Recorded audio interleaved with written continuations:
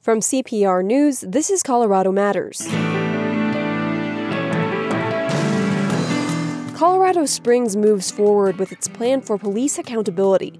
Then, portraits of protesters, what the movement for racial justice means to them in their own words. Now, change is coming, so I think the thing makes this feel different now is because everyone's listening. Plus, tracking outbreaks of COVID-19 in Colorado, nursing homes no longer top the list of where cases of the virus are found.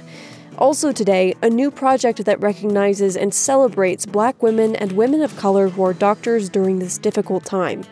And a poet from Superior makes a statement with easy words. You're running on easy words while fathers are telling their boys how to survive a police encounter as if surviving's a choice. 100 different strategies, all born out of the hope that the father that's still alive found the secret for dodging the rope. You're running on easy words. This is Colorado Matters from CPR News. I'm Avery Lill. Colorado Springs is the latest study in the state to move forward with police reform in the push for racial social justice. This week, the City Council voted to create a commission to oversee police transparency and accountability. KRCC's Abigail Beckman is covering the issue. Hi, Abigail. Hey, Avery. What are the goals of this Police Accountability Advisory Board? So it will do data-driven audits of law enforcement performance. It's supposed to provide a way for the community to share concerns and give the City Council feedback regarding policy recommendations. It will have other areas it can inquire about, but those have to be approved by the City Council. And who's going to be on the commission? So the commission will have 11 members, 1 representative from each City Council district, and 5 additional at-large members. Each member is set to serve a maximum of 2 3-year terms. And one of the people who spoke to the City Council in favor of a police accountability board is Nicole Hannigan. She said it's important that at-large members especially represent the southeast portion of the city. It needs to be people from the community that have dealt and suffered with the pain and injustice that's been happening for years. How will the members be chosen, and do we know what criteria will be considered? So a lot of that is still up in the air, but the City Council will pick the commission members. There's still discussion about which council members will do that. It could be all of them, or it could be a select group. The qualifications are still in the works, too. There are already more than 600 applications, and again, that's for 11 positions. I should note people can still apply. They have until Wednesday, July 1st to submit an application. So far, the only qualifications are that the person lives in Colorado Springs. There was discussion about compensation for the positions, but it's all still very preliminary at this point. Now, the City Council wasn't unanimous in deciding to create this oversight commission. The vote was 8-1. What was the reasoning for that dissenting vote? Councilmember Yolanda Avila voted against the commission. She called it, quote, lukewarm, and said it won't give a voice to the community and that more needs to be discussed to make sure that the citizens who want to have this have a true voice.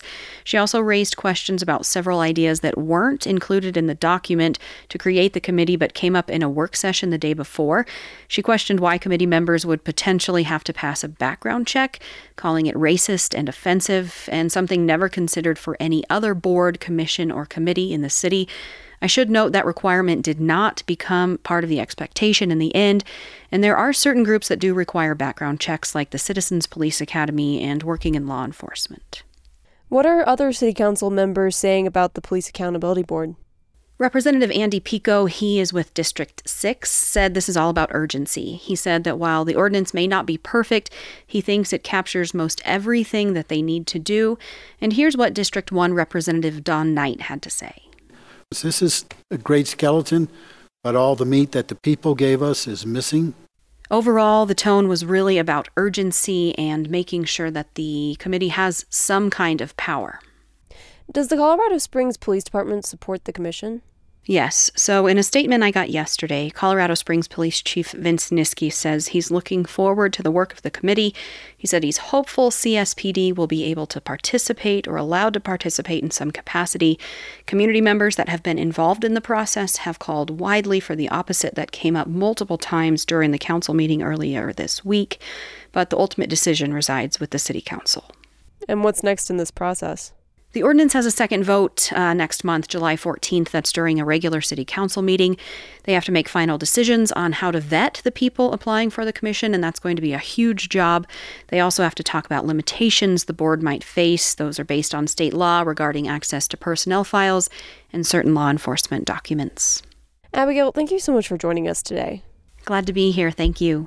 KRCC's Abigail Beckman reporting on the creation of a police accountability board in Colorado Springs.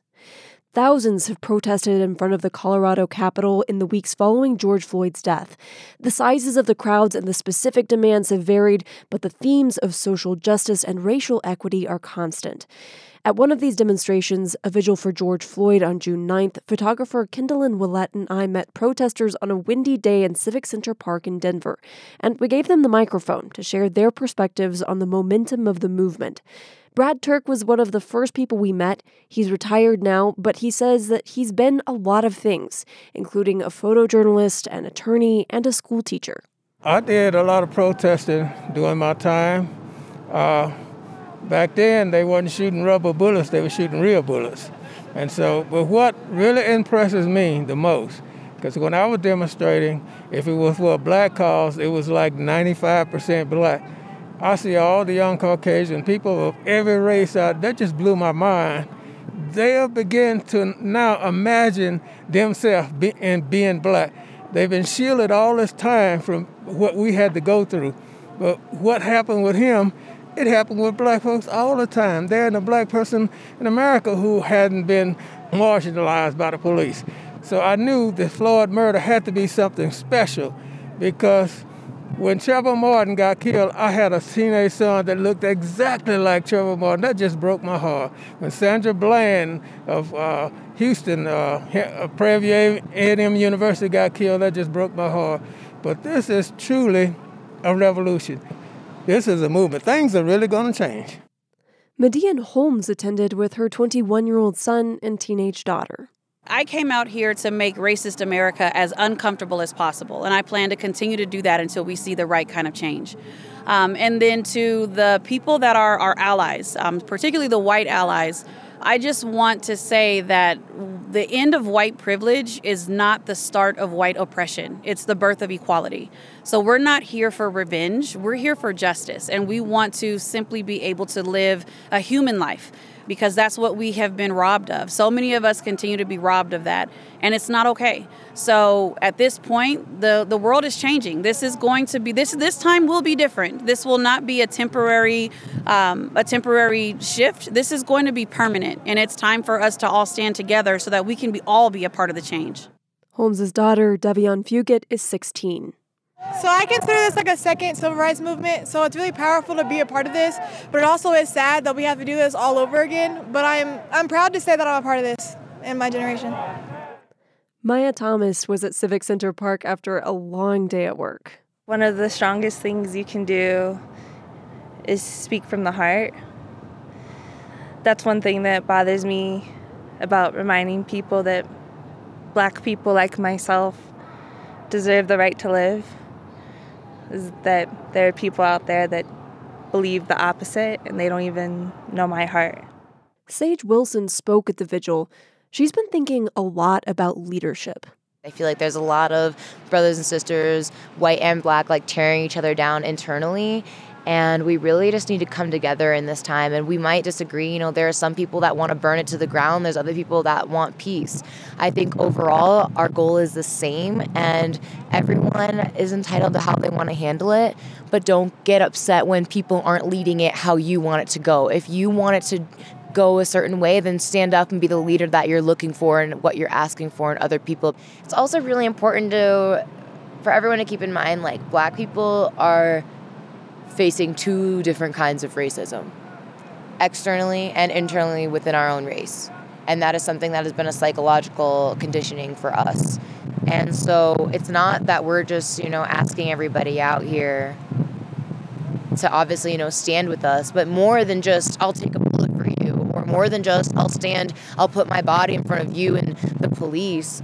Like, how are you helping us get bills passed in our favor? How are you helping us, like, send our children to college? How are you helping us get out of prison? What are you doing to the system than just being out here marching and taking a picture with your sign and posting on the internet? Wilson also shared a poem that she wrote and that she read at the gathering. My wealth is love. It's infinite, and there is no limit to how far the ripple effect of my service to others can go. I am energy, and energy never dies. It only transforms and grows into something bigger and greater. Wilson's friend, Michaela Harris, said that she was there to support her. She's mindful of her place in the calls for racial justice as a white person. I'm not out here to tell Black people how to do their protests. I'm not out here to do anything that's not asked of me. I will shield you from pepper bullets. I will speak if you want me to speak, but if I'm going to speak, I'm going to speak to the white people and tell them that they need to get over, like, all of this weird complex that they think that they can't be wrong, when really we're all wrong, and we need to move on, not cry about it, and not feel bad for ourselves, and make change, and listen to people of color and Black people, and listen to what they have to say, because for so long we haven't listened to them, and we just brush all that bad history that makes white people look bad under the rug, when really we need to call ourselves out and check ourselves. And I'm just here to support every person of color, every Black person out there, and hear what they have to say and do what is needed of me from them, because this is their movement. Carol Goodwin is also white, and she said she knows she needs to do more to fight racial injustice. I'm an artist, and my voice is all about the human condition, and so this movement, it just hits home for me and everything that's going on right now. So I'm here to see what's going on. I need to learn more as a white person. I need to learn a whole lot more. I'm already an ally, but that's not good enough, and so I'm here to find out what's going on. I'm proud of my city. I love Denver. We step up, we turn out, we make it happen. And so I want to see this carried through to actual change that's going to happen for our country. Seeing the protests happen globally all over the world has lifted me up and given me some hope. It was difficult being quarantined during the pandemic, and we're still in the pandemic, and seeing everybody turn out for this, risking their lives for a cause that they stand up for, is what I believe in. And so that's why I'm here. Walter Bond is Black, and he attended with his fiancée, who's white. His shirt read, "Been tired." I want a change. I want to see a change in the justice system. I want to see a change.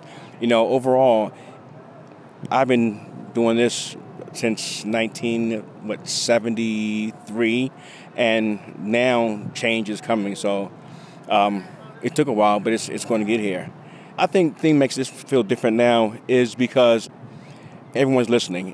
It's not just here in Denver or here in the United States. It's worldwide, and everyone's starting to see. As a Black man, we were not treated equally. But society will say, yes, you were, because you had the same rights everyone else has. But if you really look deep inside of it, we never had that. We're always treated differently. So that's one of the major reasons why I'm out here. Bond's fiancée, Angela Lennox, said this is the first time she's attended a demonstration. This is my first time ever coming down to a protest for any reason. Part of me was curious just to kind of see what it was like and be in the moment of everything. But a part of me really wanted to support my fiancé. Being in an interracial relationship, we've had many conversations regarding the race issue, and I have never truly understood. And my fiance would make the comments about having that white privilege, and I never really understood it. Just recently, I watched a movie called Just Mercy, and it really, really changed my perspective. And so I get it now, and I'll never fully understand. Obviously, I've never been in the shoes of a Black person, but I really just want to be here and support him, and so it's important to me. Tawanda McMoore led a guided meditation at the vigil for George Floyd. Here's what she had to say ahead of time. It's time for you to recognize that we are one. We are the same. We have the same thoughts. We might have different views, but at the end of the day, we want justice and we want peace. And we want to be able to walk down the street and not feel like somebody who has a superior complex is going to end our lives. And then also, it's time for action for the government that's supposed to be working for us. We're paying these tax dollars for them to create laws to protect us, not to incarcerate us, not to destroy us, not to separate families. I've come to that point in my life that I have to not bring myself together and bring other organizations together so that we can be that monumental force that completely changes history. This is our time. It literally is our time. And I truly feel like we're at that point to where more people will accept peace, will accept working together, will accept unity. I don't want people of color to feel like their voices aren't going to get heard, especially women. A lot of women's voices have not been heard, and it's time for their voices to be heard. I feel like women are going to be a monumental move for the change in that push that we are seeking. Also, the LGBTQ community, they need to be heard as well. Like we're all in this together. It's time for change, and now more than ever, people are ready. Voices from one day of protests at Civic Center Park in front of the state capitol building in Denver earlier this month. Photographer Kindalyn Willett made portraits of the people we spoke with. You can see those at CPR.org. When we come back, coronavirus outbreaks shift from nursing homes and assisted living facilities to grocery stores and restaurants. This is Colorado Matters from CPR News. The majority of support for Colorado Public Radio comes from members, which means your donation of any amount helps keep CPR strong. It also means, because of your generosity, the news and music heard on Colorado Public Radio remains freely available to Coloradans everywhere. And right now is a great time to give, because thanks to a $100,000 matching grant from an anonymous donor, your donation will be doubled, dollar for dollar. It's easy at CPR.org. In the early days of the COVID-19 pandemic in Colorado, nursing homes suffered from the largest numbers of outbreaks, with hundreds of fatalities. But as the economy now reopens, those outbreaks are increasingly shifting to workplaces. Lindsay Fent has been tracking the state's data on outbreaks for weeks now, with a recent focus on how a patchwork of federal, state, and local health regulations have left essential workers vulnerable. Lindsay joins us now. Hi, Lindsay. Hi, Avery. You've done a lot of work on tracking the disease as it moves through the state's nursing homes, but now that's shifted. Tell me how. So before we get into that, I think it's a little bit important to define what the state considers an outbreak. So an outbreak is any business or residential facility with 2 or more positive test results or suspected COVID-19 cases within a short period of time. So it's a pretty low bar, and because of that, that means that we have a lot of outbreaks in the state. And how many do we have right now? As of Wednesday, there had been 337 outbreaks in the state. Most of those are still ongoing, and they've resulted in more than 900 deaths. Most of those deaths were among residents in nursing homes. What's the reason for the shift? So starting in June, we've been seeing more facilities that are having outbreaks are classified as workplaces rather than nursing homes. So of the 9 new outbreaks reported this week in Wednesday's weekly data, all but 1 were in workplaces, not nursing homes. And it seems like the main reason for that is just the reopening of the economy. At the same time that they've gotten better at protecting nursing homes, we've started opening things like restaurants. So there are now 4 Chick-fil-A restaurants alone on this week's list that have had outbreaks, though 1 has been resolved. Even some places that were considered essential during the stay-at-home order, like grocery stores, they're starting to see an increasing number of outbreaks. So it's hard to say why that is, but it makes you wonder if maybe people are starting to let their guard down. So it sounds like a lot of different kinds of businesses dealing with these outbreaks. From the start of the pandemic in Colorado, one workplace has stood out, the JBS meatpacking plant in Greeley. You found some new information about that too, right? Yes. So JPS has had one of the state's largest and longest running outbreaks. They've now had 286 positive cases and 7 deaths. Most of those have been among frontline workers in the plant, but there are also some management in the corporate offices who've been affected. As that outbreak was first getting started, the state wanted to shut JBS down so that it could be cleaned and all the workers could be tested. But with the help of Columbia University, we found some emails that showed that JPS contacted Vice President Mike Pence to try to prevent the closure. And what did JBS want Pence to do? Well, they had the vice president call the CDC, and then the CDC called Jill Hunsaker Ryan. She's the head of Colorado's Department of Public Health and Environment. They asked her to allow the plant to stay open and to allow the workers to keep working, even if they were believed to have been exposed to COVID-19. And did that happen? Yes. So after Ryan sent an email to Weld County's public health director, JBS was officially allowed to have workers who may have been exposed to COVID-19 working. But shortly after that, JBS did do some testing, and they ended up deciding to close on their own. That did provide some quarantine for the sick workers, and it allowed them to clean. But still, nearly 300 have become ill, and 7 have died. And you found 2 different perspectives about what happened, right? Yeah, so from JBS's perspective, they are an essential business. The White House specifically has identified them as a critical part of the country's infrastructure. So they want to be able to follow one single set of rules instead of having to do what the state tells them and what the federal government is telling them and looking at those things separately. And ultimately, we're the ones who expect meat from that plant in our grocery stores. So from the perspective of JBS, they just want to be able to keep the supply chain uninterrupted. But then at the same time, from the perspective of the workers and their families and union leadership, the company has not done enough to protect worker safety. They're all packed in a line doing their work, and they have limited protection from the virus. So what can be done to protect worker safety? It does seem like the state is getting more aggressive with enforcing safety standards. So a spokesperson for JBS told me that they had a surprise inspection by CDPHE on Tuesday, and that did not result in a complaint from the state. I'm not sure that those types of inspections were happening very often before this. And what about the rights of workers? What can they do? So in all of these outbreaks in any kind of business, that's a difficult question. Even if a worker does get infected, they have a pretty hard road to get help. Right now, more than 50% of the workers' comps claims that have been related to COVID-19 that have been referred to the Labor Department have been denied. That seems really high. Why is that?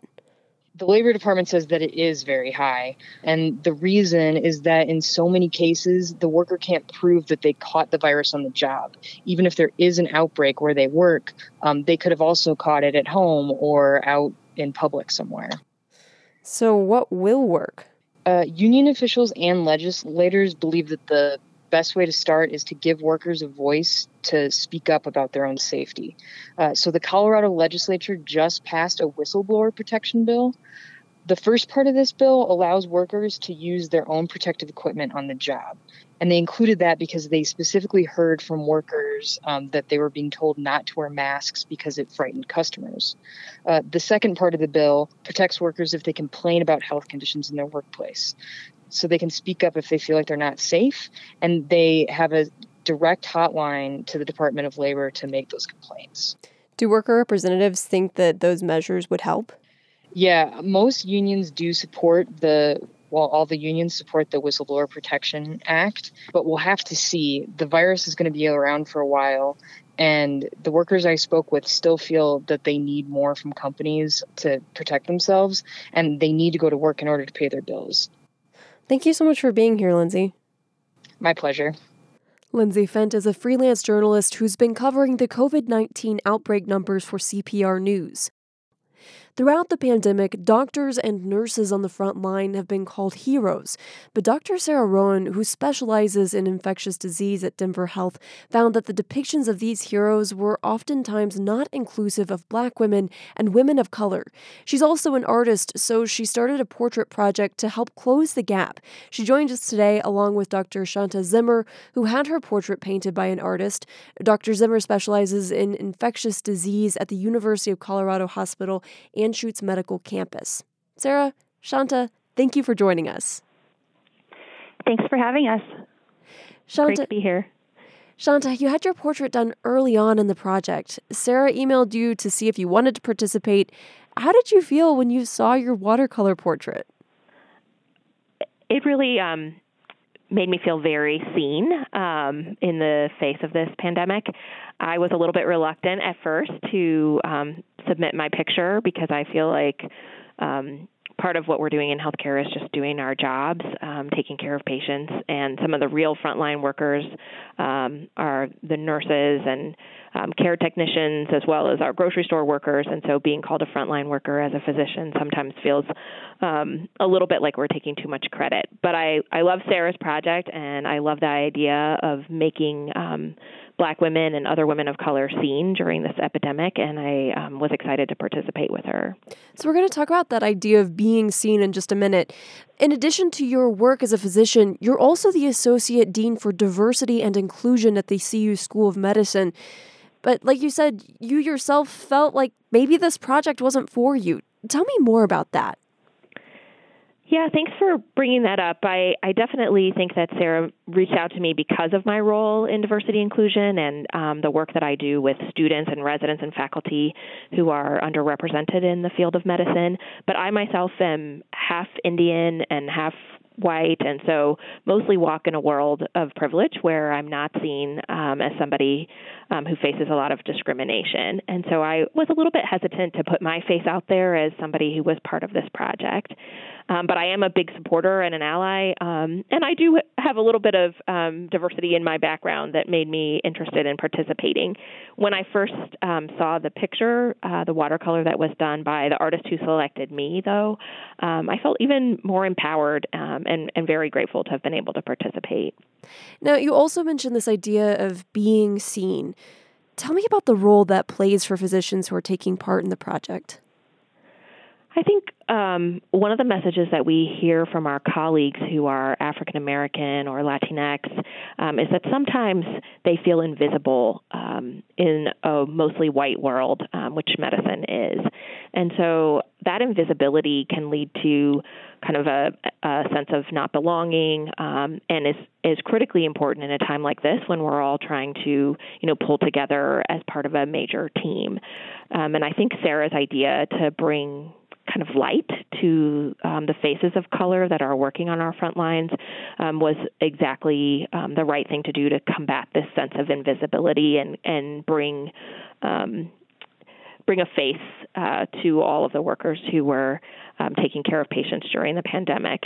The invisibility piece breaks my heart because I think that all of us want to be seen for the work that we're doing, and I think those of us from majority groups probably take it for granted that we're represented in images of medicine, of science, of media all of the time, and our colleagues who are Black or Latinx are not always seen in that way. Sarah, how did you come up with the idea for this project? It was just sort of a spur-of-the-moment idea, and it really evolved past what I could have imagined in the beginning. I was just taking a day off and looking at the New Yorkers that had mounted up on my counter, and there were a couple of beautiful covers of healthcare workers. And I was also thinking about some images in Denver on murals that are also healthcare workers that are just fantastic pieces of artwork. But I was noticing a pattern that women of color were not depicted as healthcare workers. And so I just thought, maybe I should do a portrait of a woman of color in PPE. It won't go anywhere, but, why not? This is something I have a art hobby. I enjoy this is my hobby. So I just posted on a Facebook physician moms group and said, would any Black or brown lady doctors like to send me their photo for a portrait? It's not going to be like on the New Yorker cover, but, it's my way of representing. And I think it really struck a chord because 150 people sent me their photos, and they're just a variety of backgrounds, people who are in the ICU, on the wards, in the emergency department, delivering babies, leading medical teams. And I thought, well, there's a lot of people who haven't really been represented yet. So I reached out to artist friends of mine because I thought, well, I can't do 150 portraits. I thought maybe we'll do a photo collage at least to try to include everyone.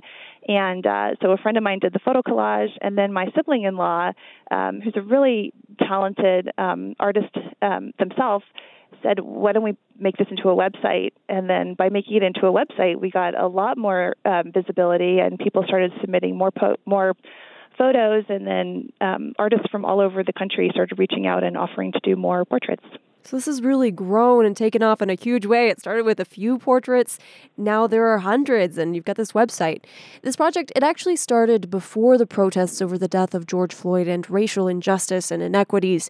By design, it recognizes and celebrates Black women and women of color in their roles as physicians. Sarah, you created this project, and in this context, I want to point out that you are white.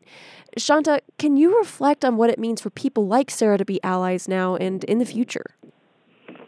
Yeah, Sarah's a wonderful ally and an amazing advocate. I think ally probably doesn't even capture the strength of that word, but I think that we all are recognizing that in order to move the needle on racial justice and equality, everybody needs to be involved. One of my friends who's a Black woman and a physician talked to me about the time that her Black son was watching a movie about the civil rights movement and said to his mom, Mom, there were white people on the bus.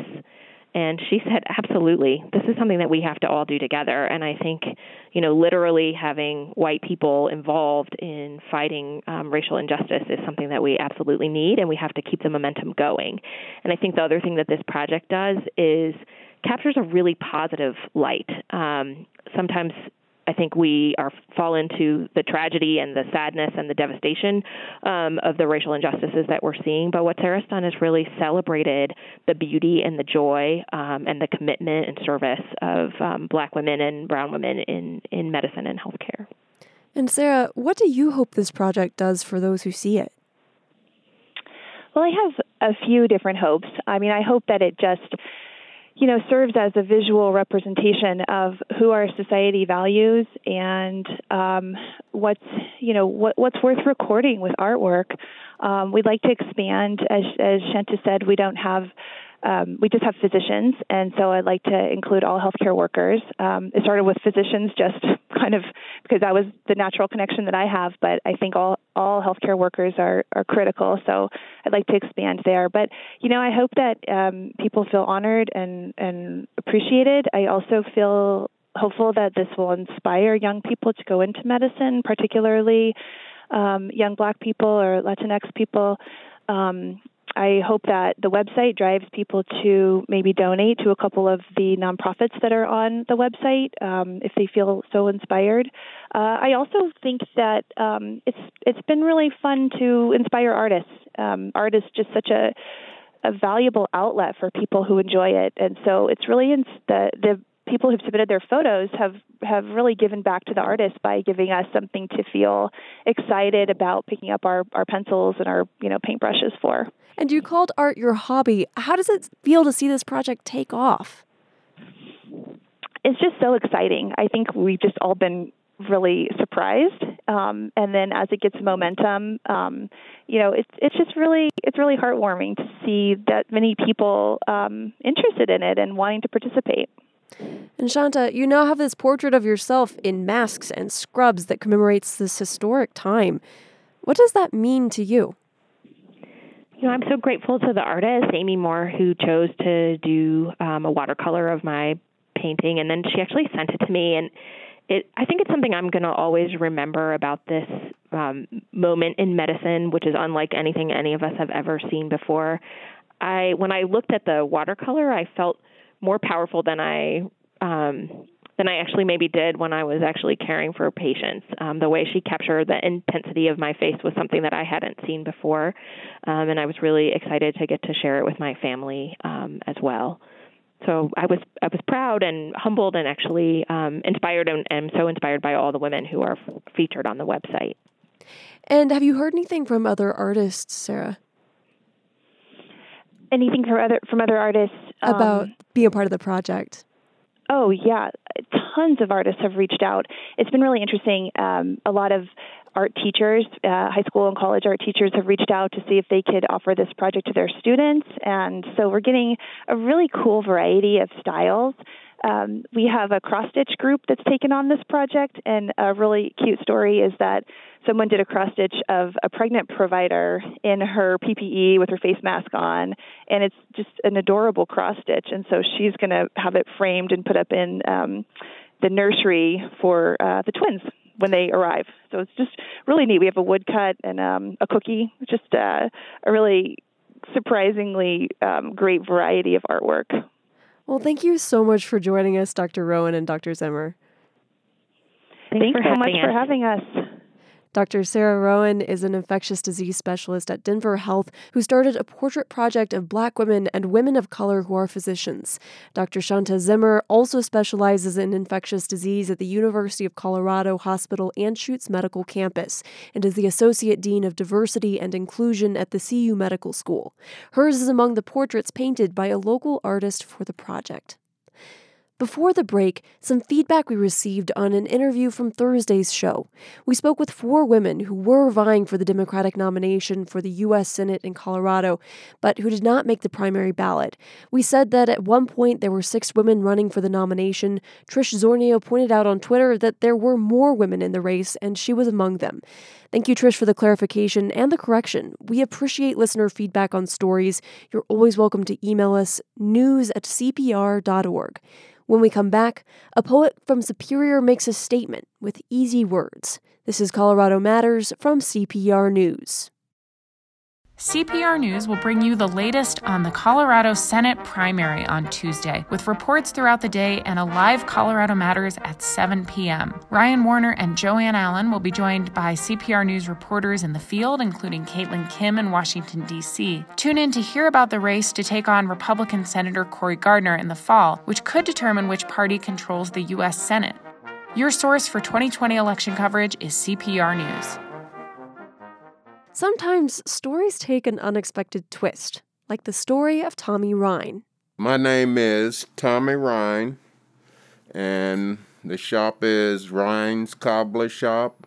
Boot and shoe repair. A lot of people don't understand what cobbler is, but I've probably been in business for over 40 years.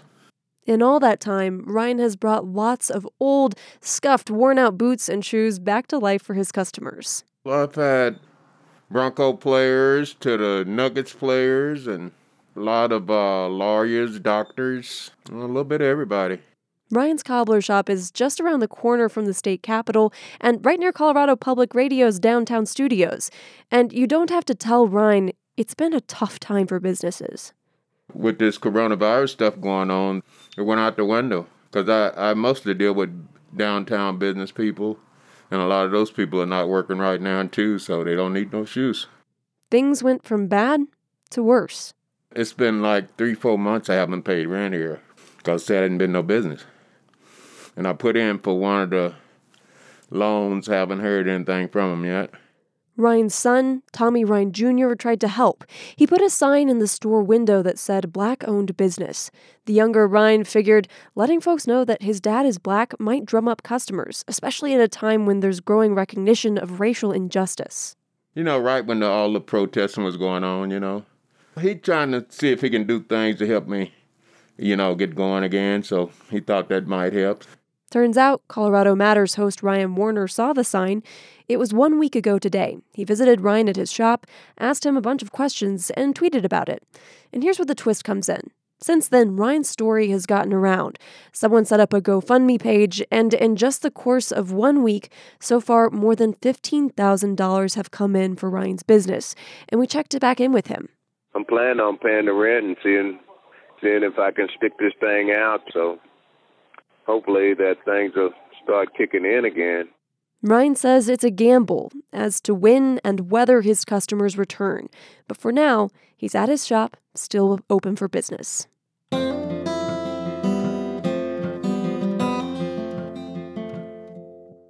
When protests against police brutality and racism began in Denver a month ago, poet Uche Obuji, a Nigerian immigrant from Superior, sat down and wrote a piece titled Easy Words. You're running on easy words while fathers are telling their boys how to survive a police encounter as if surviving's a choice. 100 different strategies, all born out of the hope that the father that's still alive found the secret for dodging the rope. You're running on easy words when the badges, with all their training, can be relied on not to kill a child in some fear nobody's naming. And the boy is tall as a man while barely a teenager. We can only guess how his awkwardness might prove his mortal danger. You're running on easy words while fathers fret for their daughters, whose brown skins get taken for deep, discomforting waters. And the self-possession that should be her protection in the wilderness will trigger the weak will to weave against her their wickedness. And Uche joins me now to talk about his piece. Hi, Uche. Good morning, Avery. Tell me a little more about what drove you to write this piece and put it out in the world. When the protests against the killing of George Floyd and, of course, Ahmaud Arbery and everyone else came about, I was stunned. And I was also stunned because in the intentionally politically diverse circles that I cultivate, I heard, of course, a lot of solidarity, a lot of outrage, but I also heard, a lot of folks, maybe different ends of the political spectrum, you would put, abuse of the demonstrators or denial of the fact that they're entrenched racial or social justice issues in America. And I spend a lot of time just listening. I tend not to be too outward politically except to close friends. So I spend a lot of time just listening and absorbing it. And one morning, probably about a week after the protests began in earnest in Denver, the poem just came out in a torrent, and I just realized that I was just reacting to not only what other people in my circles had been saying, but even other things in my own, person that I'd had to realize that easy words are often a way not to listen to other people. And you write about a father who has to tell his children how to stay alive. Are you that father? That is me.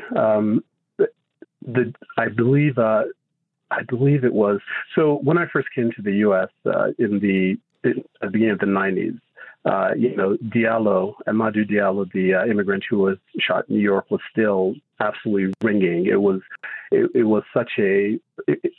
put the chill in you that, this could happen to you. I'm a Nigerian immigrant. He was a Haitian immigrant. This could happen to anybody, who's of dark skin. So when I started to have children, and it became clear that they were growing like weeds, and I realized that my three oldest are boys. I have 3 boys and 1 daughter. The 3 oldest are boys, and my middle son is he's taller than I am now. He's about 6'3", and he has been followed by police on his way to school.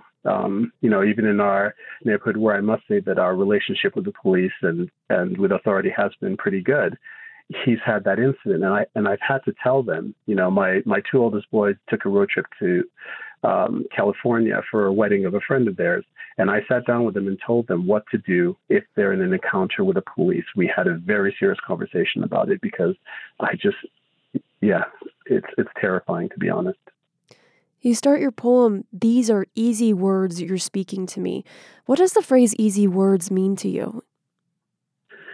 I think easy words are the words that we have because we're not addressing what somebody in front of us is saying to us, but because we've already decided something. We have some formula.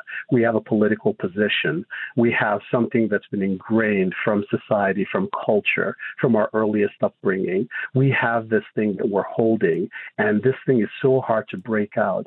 And it's so easy to just reach back to those words, and you're, listening to take your turn to talk. And those words that just come out and may not even be addressing the reality of the person who's speaking to you, those are the easy words. And I was also thinking about the easy words of those in authority, in a position of power, who, of course, always say this, there's plenty of opportunity, there's no racism, there's no problem, people who are killed are all resisting, that sort of thing. These are just easy, words to use to suppress the understanding of a real need for change.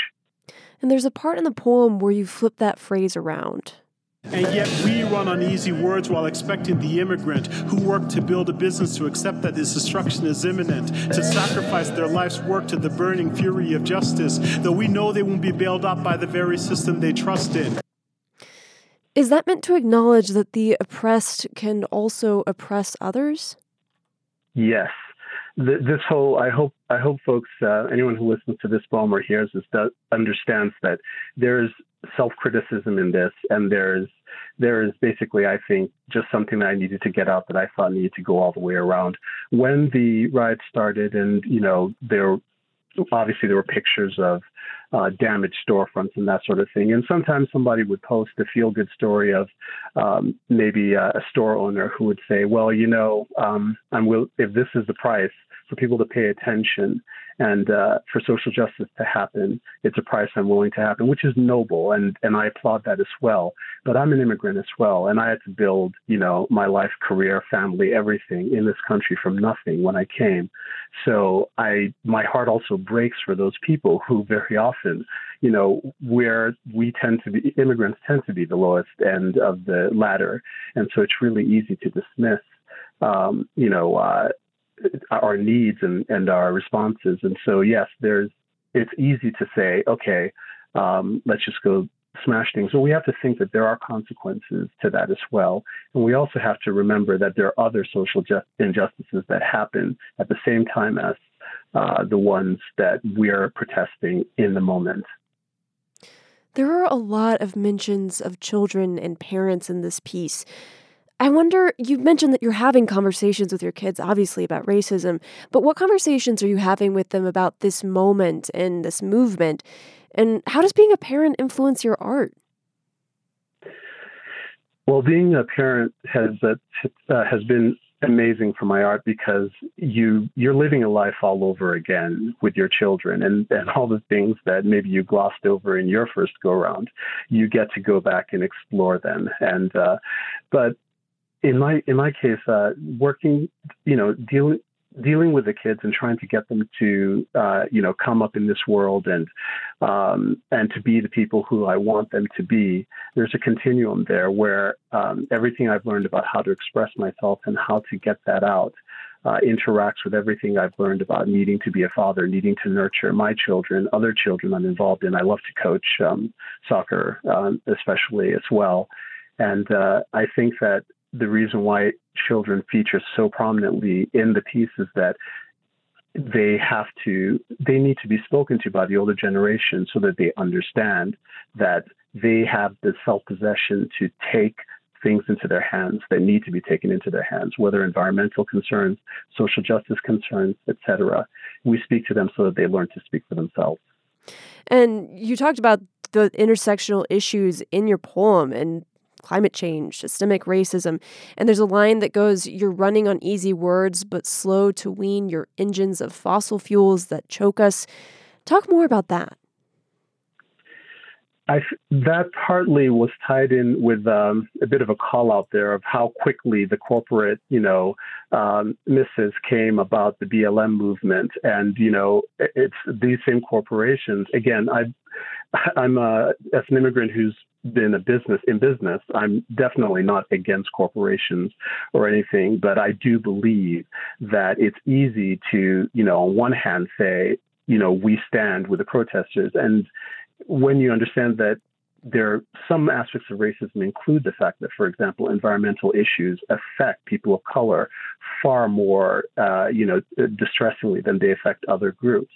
That's the sort of thing that a corporation that was really serious about addressing these things would go right to the boardroom and immediately start to tackle. And they're all intersectional. The dictum, an injustice anywhere is a threat to justice everywhere applies. And this is actually only half of the full poem that I wrote. I wanted to get something out punchy. I wanted it to be quick. I wanted it to be something that could be easily heard and digested. But in the other, I tackle issues such, from feminism and to LGBTQ issues, et cetera, and a lot of other intersectional issues that are all tend to be dismissed with easy words. Now, in about the 30 seconds we have left, I understand that you were set to publish a book that was on pause because of COVID-19. Will that book explore similar themes? Yes, most of my writing, I haven't been too political, even as a poet. So most of my writing has been about identity, having been brought up in Nigeria, in America, periods of schooling in the UK, and sometimes being confused about who I am. So the book is called Nchefu Road. It's coming out from a UK press called Black Spring Publishing Group, and it's going to explore a lot of that identity. There's a lot of my native Igbo language and how I've had to reach back and embrace those roots in it. Thank you so much for being here. Thank you so much for having me. Poet Uche Ogbuji of Superior, Colorado. He recently wrote and performed the piece Easy Words after protests were sparked by police brutality and racism. That's it for Colorado Matters today. Thank you so much for joining us. I'm Avery Lill. This is CPR News.